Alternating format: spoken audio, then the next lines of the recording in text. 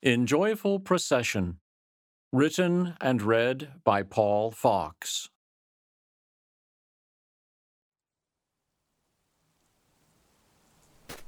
The light of a midwinter day was rapidly waning as Taro approached the last rise in the path before its descent into the village.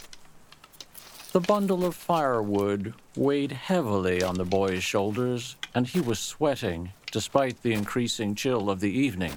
His wooden clogs crunched in the snow as he pushed himself up the hill, eager to get home to a warm hearth, a hot bath, and a bowl of steaming barley soup. Both the firewood and the soup would be welcome, for that winter of 1597 was an unusually cold one, and the snow had come earlier and lay deeper in those mountain passes of southern Japan than any Taro could remember. Even his mother and grandmother had seen few winters such as this one. Abruptly, several figures appeared at the top of the hill before Taro, and he stopped so suddenly that he almost fell, propelled by the weight of his burden. He watched, open-mouthed, as a long and outlandish procession topped the crest and approached him. In the lead were common soldiers, rough-looking men carrying spears and swords, clad in improvised armor made of quilted cloth, shingled over with squares of leather. A few of them, probably officers, wore suits of true metal armor, but even these were of poor quality and badly in need of cleaning and repair.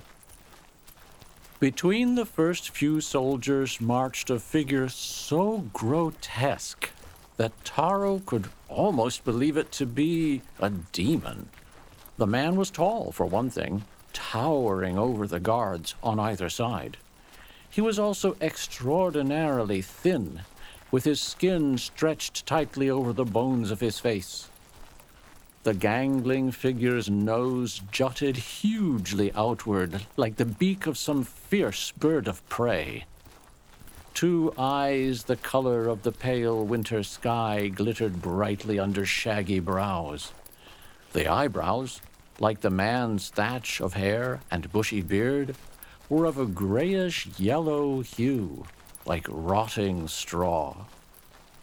Behind this fearsome presence marched 5 more nightmarish figures, each accompanied by 2 soldiers. Not all of them shared the first man's unearthly coloring. Several had black hair, like normal people, but their hair was curly, like shavings from a carpenter's plane. One of the creatures was short and stocky, and his skin was very dark. All of them wore rags that had once been some sort of brown robe, cinched at the waist by a length of rope. For the most part, the men had bare feet, and their toes were bluish-black against the white snow. As the head of this procession drew near to the spot where Taro stood motionless, still more figures continued to appear on the path at the crest of the hill, prisoners in groups of 2 or 3, with a single soldier guarding each group. These prisoners, too, all wore tattered brown robes. Or so Taro thought, until a group of 3 men clad in black rags appeared, and later 2 men wearing the tattered remnants of quite ordinary kimonos. This last group of prisoners, despite their alien clothing, were clearly Japanese. Some had the fine features of aristocrats, others the weather-beaten faces of peasants. One of the prisoners was very old, judging by his wrinkled brow and long white beard. Despite his age, the old man marched sturdily along, supporting, half-carrying would be closer to the truth, a much younger man, a mere lad, really, who appeared to be at the end of his strength. Taro could contain his curiosity no longer. Carefully scanning the faces of the passing soldiers, he approached one whose features seemed less ferocious than the others. With a polite bow, Taro asked, "Who are these prisoners, Lord?" The soldier was one of the older members of the company, with a scarred cheek and a grizzled beard. More amused than flattered by the exalted title Taro had bestowed upon him, he stopped to answer. "These southern barbarians," he said, gesturing toward the 6 prisoners in the lead, "are all spies from the Philippines. They came here to destroy the gods of the Yamato lands." "Why would they want to do such a thing?" asked Taro. "I can't say that I really understand it myself," the soldier replied. "But the way they explained it to me is this. Once our own kami were out of the way, there'd be no gods left to protect us from the King of Spain, who is very powerful and wants to make slaves of us, just as he did to the people of Mexico or some such place." Taro, who had never traveled more than 5 miles from his own village, struggled to comprehend what the soldier was saying. Philippines? Spain? Mexico? Where were these strange-sounding places? Who was this powerful and wicked king of Spain? How had he overthrown the gods of Mexico?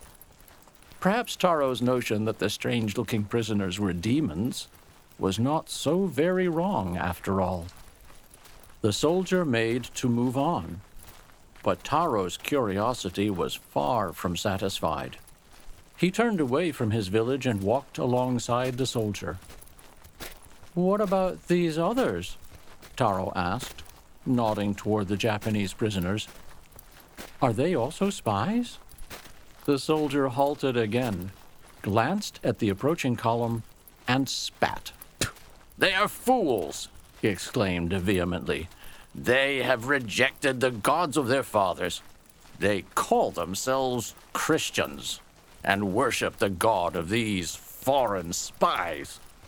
He spat again, warming to his subject. "Deus, they call him. Dai Uso would be more like it. The big lie. They claim this god made everything out of nothing. So what was he made of, I'd like to know? They say the first people were tricked by a snake and became bad, and that their god sent his own son, called Cristo, to be executed like a criminal, to save all the people from burning in fire forever. They say everyone who worships this god will go to a place called Paradise and be happy forever. I tell you, there's no end to the nonsense they talk about." Once again, the old soldier began to march off. This time Taro did not follow, but he called after him, "But where are you taking them? What's to be done with them?" "We're taking them down to Nagasaki," returned the soldier. "There's a whole nest of these Christians down there. The Taiko has ordered this lot to be crucified there, just like this Cristo they worship, as a warning to all Japanese to stay away from foreign gods." The soldier marched on a few more paces, then flung a final word over his shoulder. "And these fools are happy about it," he shouted angrily, and he marched off without another word. Taro remained standing by the side of the road, studying the faces of the Japanese prisoners carefully, seeking a clue to the mystery of their madness in consorting with spies and demons and crucified foreign gods. But their faces seemed quite ordinary. Indeed, compared with the scowling soldiers leading them onward, the prisoners appeared to be decent folk. Some of them even took notice of Taro and nodded a greeting to him as they passed. Then he heard a new voice, a young voice calling from somewhere near the end of the procession. Turning to look, Taro saw a boy, dressed in the brown rags, running alongside the column of marchers, stopping briefly to talk with each small knot of prisoners. The guards took no notice of this irregularity. Some of them even smiled at the boy as he approached. When the boy was close enough for Taro to take a good look at him, he could see that the newcomer was about his own age, 12 years old, certainly no more than 13. Like all the prisoners, the boy was emaciated, but his broad shoulders and his manner of moving suggested a much sturdier frame. The boy almost danced as he moved along the procession, and he talked with a cheerful animation. The movement of his head swung his uncut hair, and Taro was horrified to catch a glimpse of an ugly stump where the boy's left ear had been hacked off, the mark of a branded felon. "Come, brothers," the boy was saying. "Since it's almost dark, we must be stopping soon. Let's finish our day's march with a song, the new song that Brother Bonaventure has written for us." The dark-skinned spy turned around at the sound of the boy's voice and opened his mouth. To Taro's astonishment, the creature actually spoke human language, like any Japanese, though with a peculiar accent. "Little Ludovico," the Dark One called out, "what would we do without you? When we are ready to drop from exhaustion, you come and cheer us up with songs." Ludovico, thought Taro to himself. What a strange name. Is he a foreign spy, after all? But he shook his head at the thought. Strange though the name might be, the boy was clearly as Japanese as Taro. As if he had heard Taro's thoughts, the boy turned and looked directly at him, smiled, bowed slightly, and said, "Konbanwa, good evening." And then, very strangely, he added, "Peace be with you." Taro looked down in confusion, not knowing how to reply. But the boy, Ludovico, had already moved on. Now Taro heard the boy's high, clear voice break into song. The tune sounded vaguely familiar, like a folk song from Taro's own village. But the words were so strange that they remained etched on Taro's memory forever. In joyful procession before the world, we march to Calvary, where Jesus our Master has gone before and died on the holy tree. Come, let us embrace the cross of Christ, the cross that awaits us there. Lord Jesus walks with us each step of the way, and his is the cross we bear. The other Japanese captives took up the song, and so did the dark-skinned foreigner. As they did so, their backs straightened, and their steps, if not exactly quickened, seemed somehow less heavy. The 5 other barbarians, though they did not join in the song, also marched more briskly, and the smiles on their faces made them look almost human, which Taro found somehow disturbing. Even the soldiers marched along with a lighter step. Taro remained rooted to the spot as the procession moved past him in the fading light. As the last of the marchers disappeared from view, the song changed. Taro could hear, drifting towards him, words and music that were utterly alien, yet utterly captivating. "Laudate pueri Dominum," he heard, without knowing what he heard. "Laudate nomen Domini." Then they passed out of sight.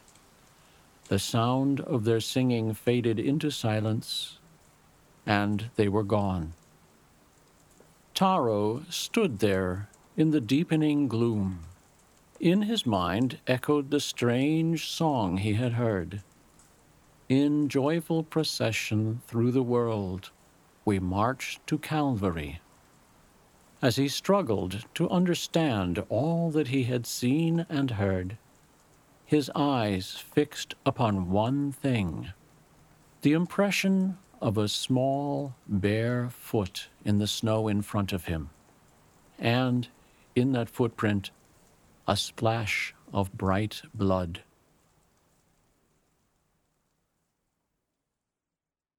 Used by We Are One Body Audio Theater with the permission of the licensor granted under a copyrighted license agreement. A production of We Are One Body Audio Theater.